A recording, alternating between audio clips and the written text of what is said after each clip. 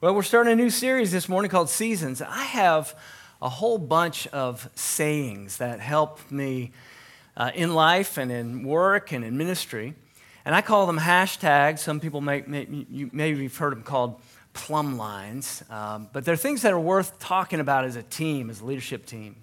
So I call them hashtags.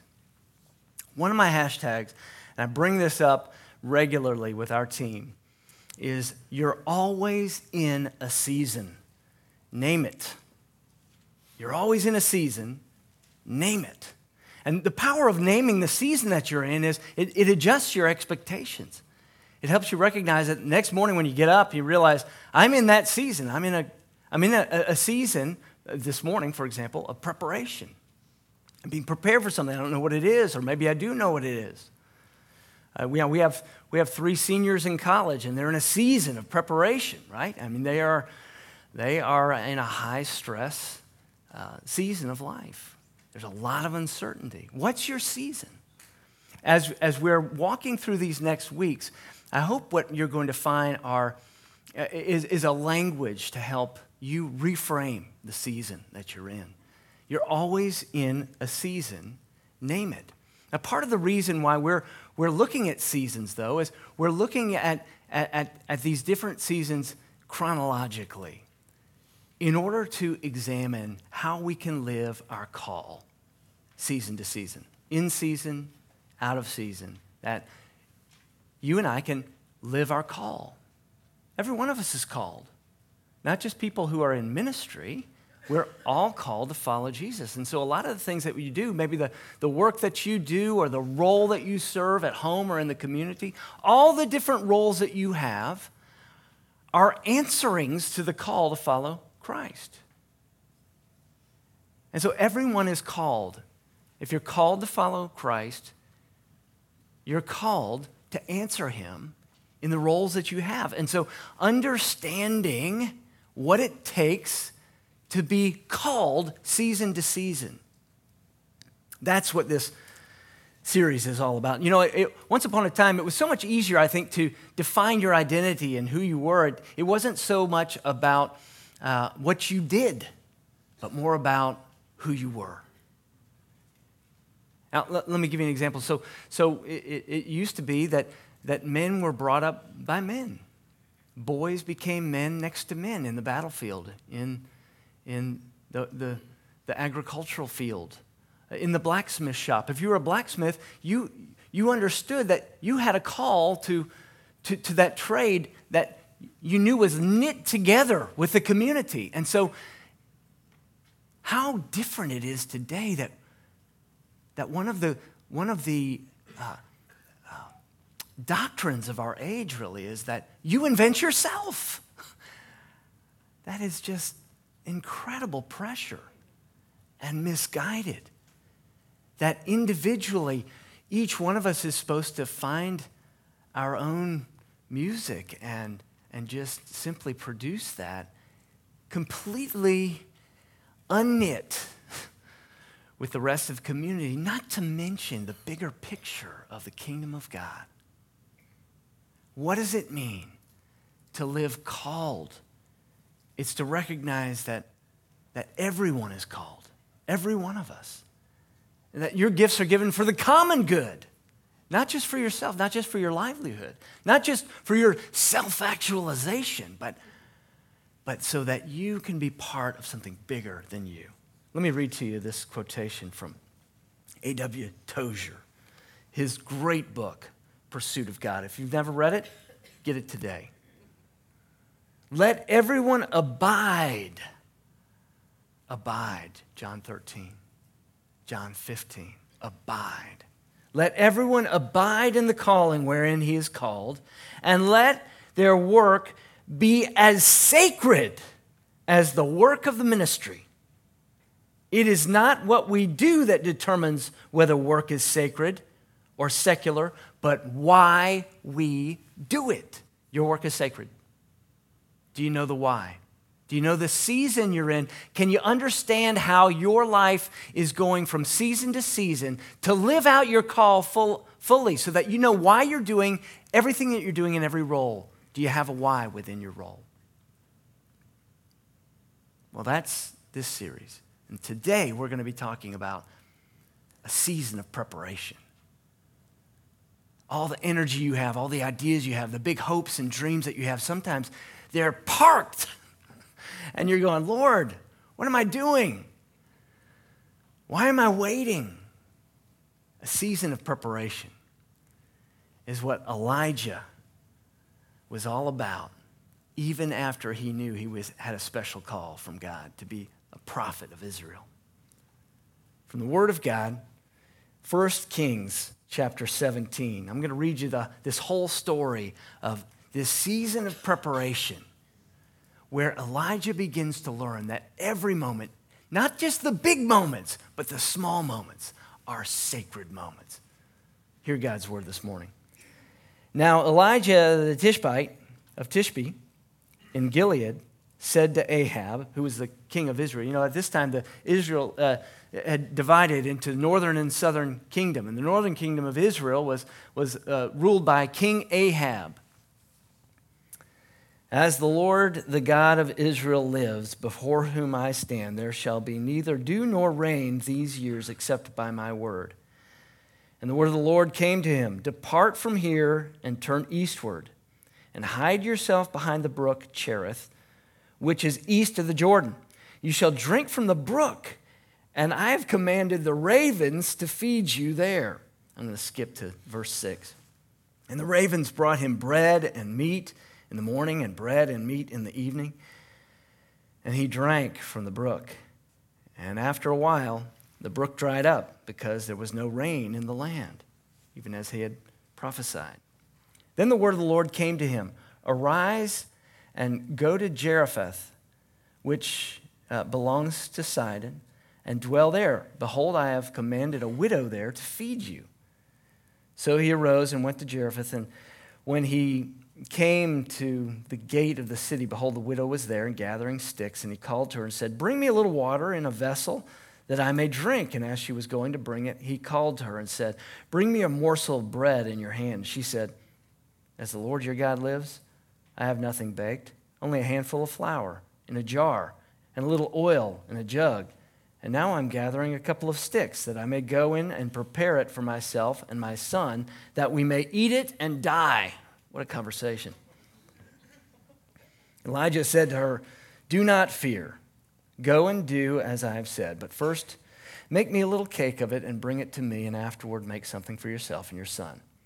For thus says the Lord, the God of Israel, the jar of flour shall not be spent, and the jug of oil shall not be empty until the day that the Lord sends rain upon the earth. Now, verse 17. After this, the son of the woman, the mistress of the house, became ill, and his illness, the son's illness, was so severe that there was no breath left in him. And she said to Elijah, what have you against me, O man of God? You've come to me to bring my sin to remembrance and to the cause of death of my son. And he said to her, give me your son.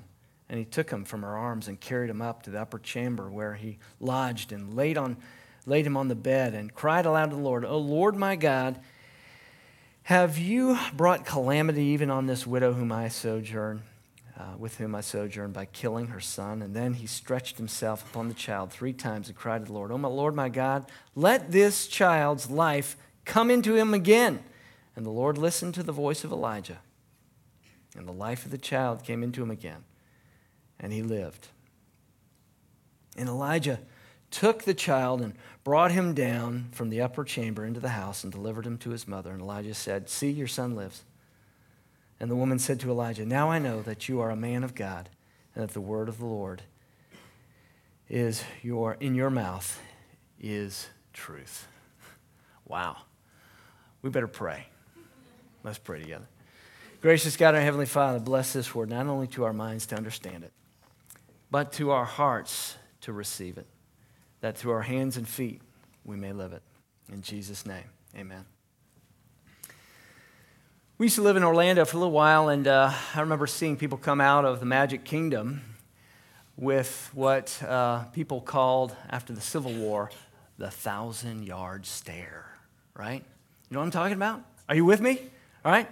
Moms and dads with young children walking out of of Orlando's Magic Kingdom with the 1,000-yard stare. I can imagine that sometime earlier that day, a mom or dad said something like this: "We've spent our entire life savings on this vacation, and you're going to have fun for the next 6 hours." Because, of course, after about an hour, they're done. And so a lot of times what we do is we bank on those big moments.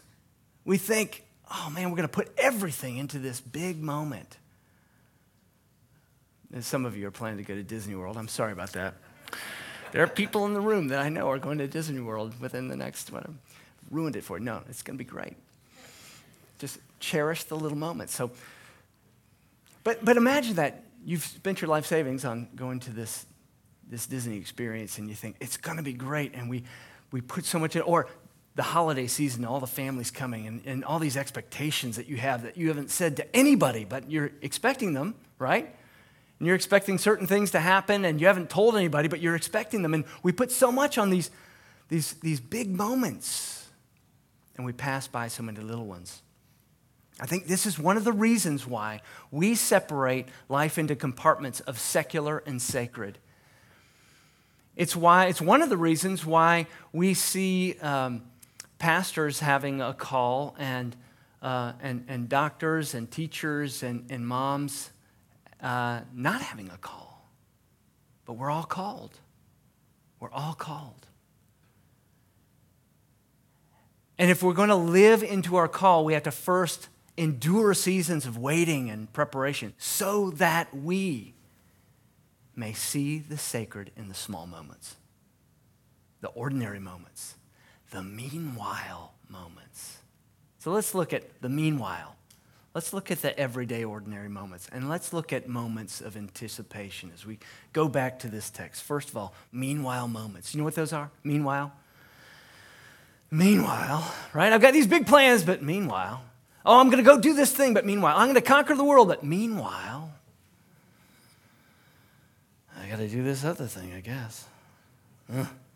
Lord, what are you doing? Why am I waiting? Have you been there? Are you there now? Meanwhile moments are when we learn to depend on God for the small things so that he can entrust us with bigger ones. He was faithful in little, can be trusted with much, right? Meanwhile moments, those moments of preparation, a season of preparation, those moments of meanwhile are the moments when you and I learn to depend. We don't like to wait, though. We don't like those seasons of preparation. We don't like waiting. We don't like meanwhile moments. I mean, who chooses the longest checkout line at the grocery store, right? I mean, I'm always eyeing. I'm always watching. I'm scoping people out. I'm sort of sizing and profiling people to see, all right, is this going to be a check writer? Or is this going to be a debit card person, right? Apple Pay, right? I mean, I sometimes I get in the line and I thought it wasn't a check writer, but it's a check writer, right? You know what I'm talking about, all right? So here we are, and the check writers it's always a surprise to the check writers that they have to pay after everything's beeped, right? Everything's beeped in, and it's like, oh yeah, where's my checkbook, right? I mean, it's like, let me go find it. It's somewhere. It's in my, what pocket is it in, or where is it in my purse, or whatever it is. Surprise, you have a bill at the end of all this. All right, well, let me start filling this thing out.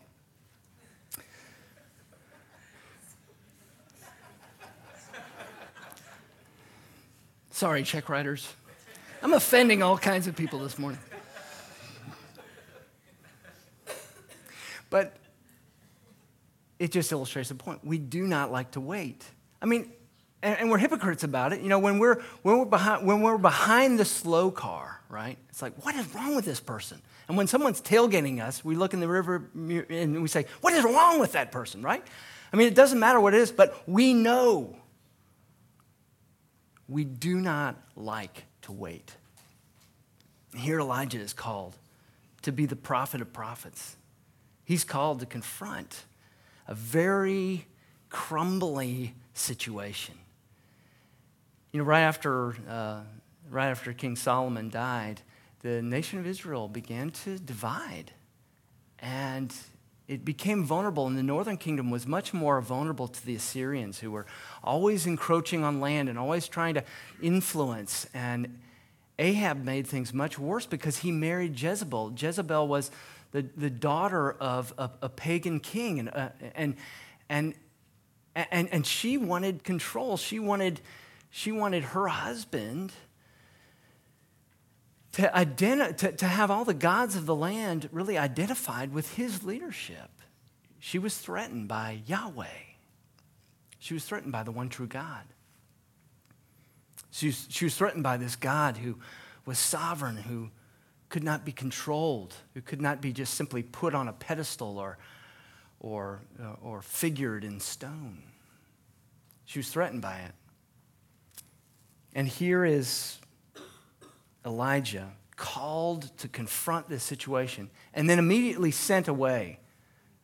I mean, he brought a bad word and then he was sent away. And what did he learn?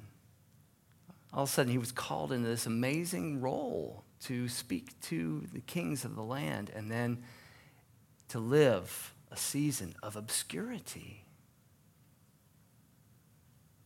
So that, why? So that moment to moment, in the small moments, he could learn to depend. You know, when you have a diagnosis or you're waiting on the letter to come for whether you're in or you're out, or when you're waiting with a question mark over your head, or you're just waiting, a lot of times the advice is, do what you can do. Take the next step. Control what you can control. Don't ruminate over the things you can't control. This is good advice, but it's not quite far enough. Elijah isn't just controlling what he can control. He's taken from the biggest moment of his life to this obscure, isolated living. Ravens feeding him, bringing him their scraps. But he's learning not just to control what he can control, not just to take the next step, but to depend on God in the smallest moments. To learn to go back to the Lord and depend. Isn't it amazing we don't know anything about Jesus between age 12 and 30?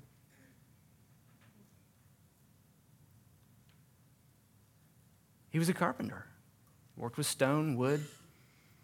He made stuff, chairs, built houses. What was he learning? When he was growing in stature, what was he learning? He was learning to depend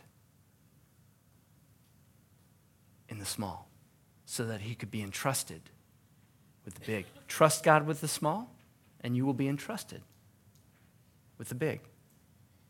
That's meanwhile moments. That's what's happening.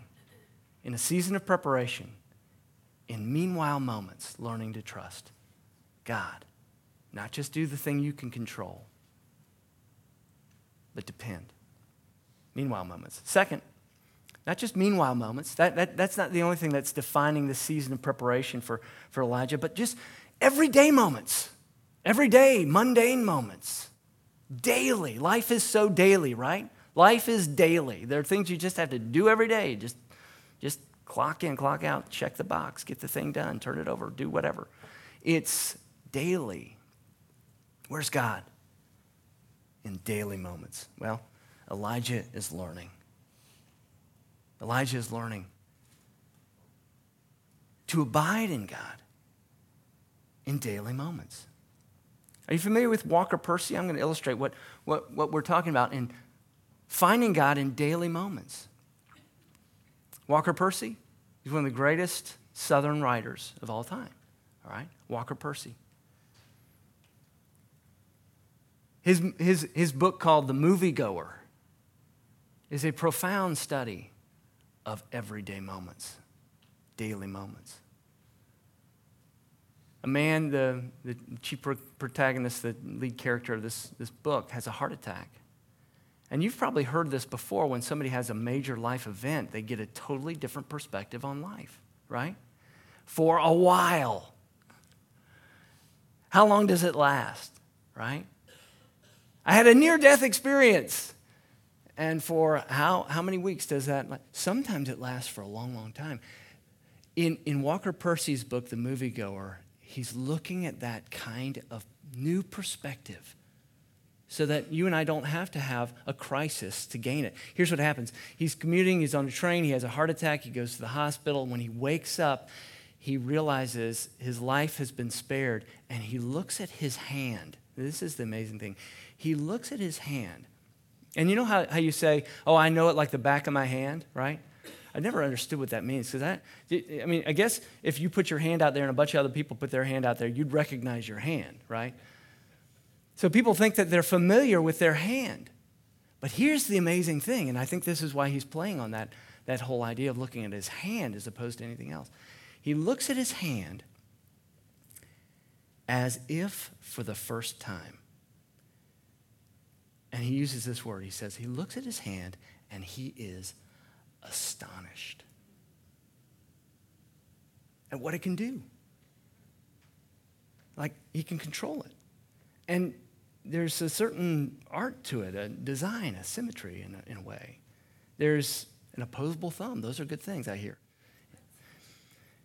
But he is astonished by this everyday reality. He has a hand that is kind of an amazing tool.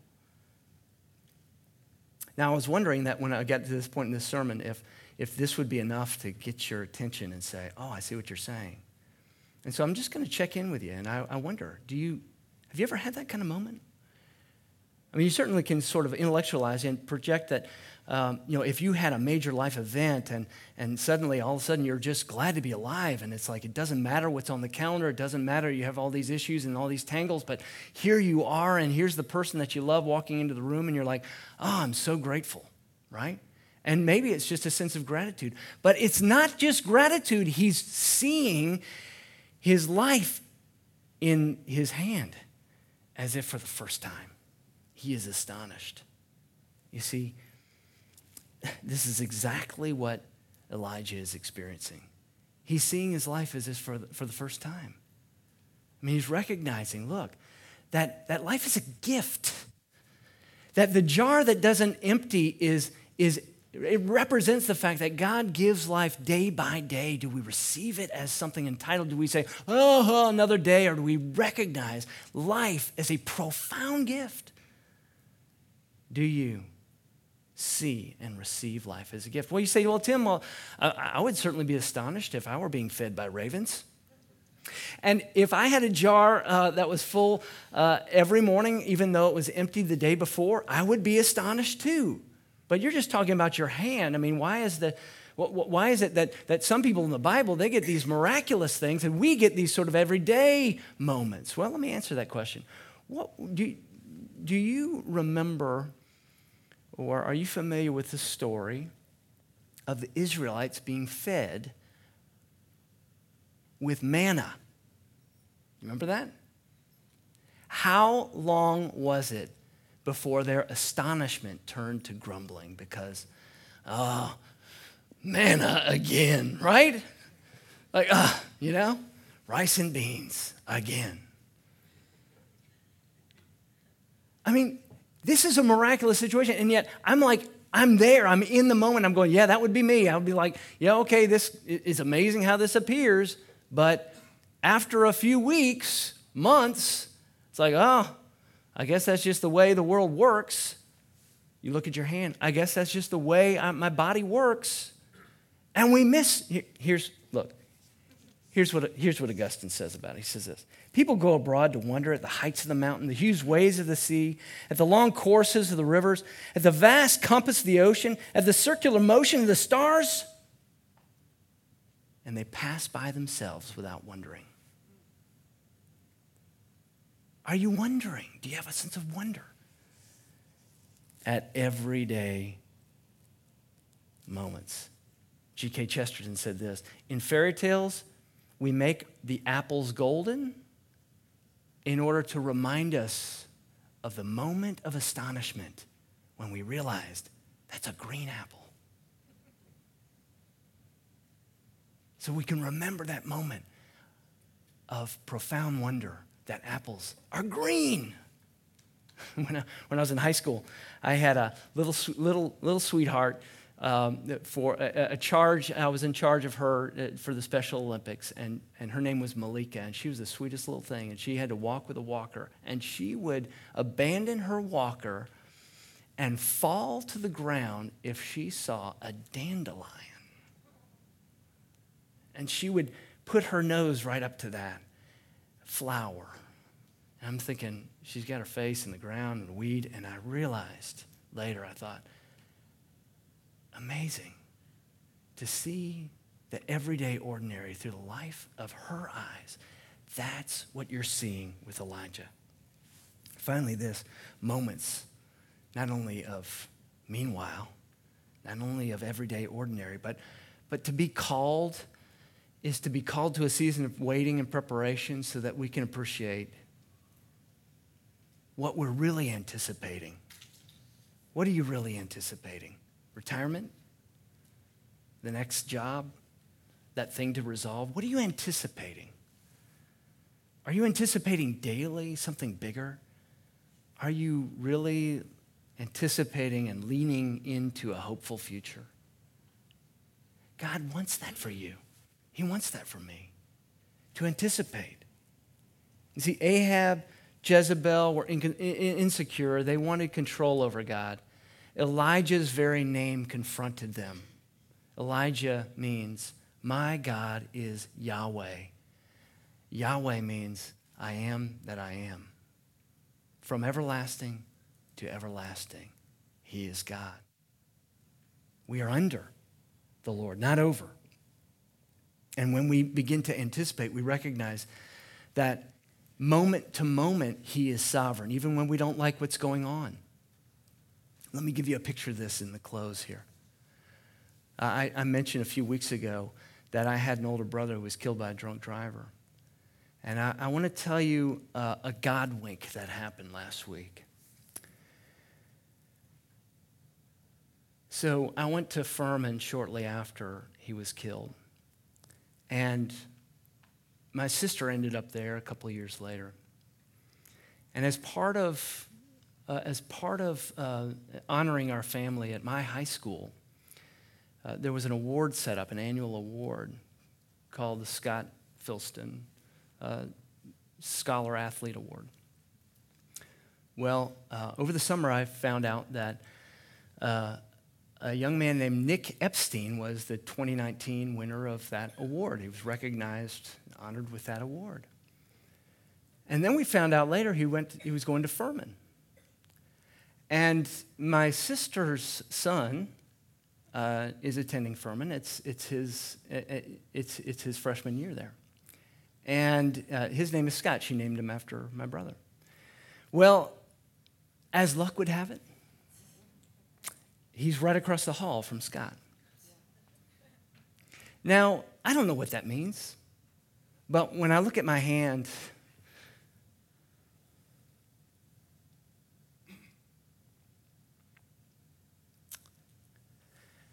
I see it a little differently.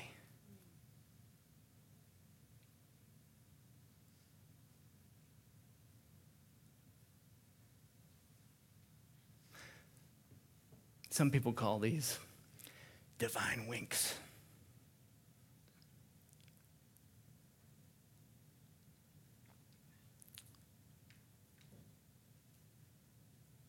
It's the sense of living in a moment when it's already done, but it's not yet all done.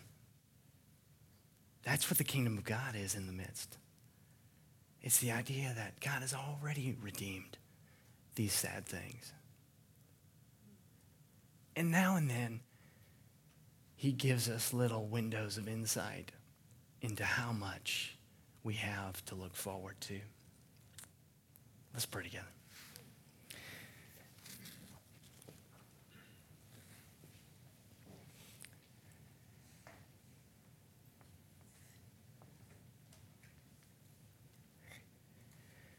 Gracious God, our Heavenly Father, how we thank You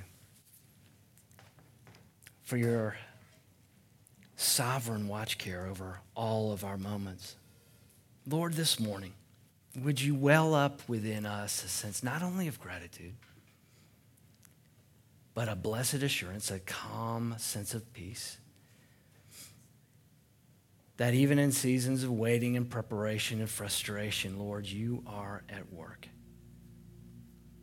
You're at work restoring creation. You're at work making sad things come untrue, even that we can see.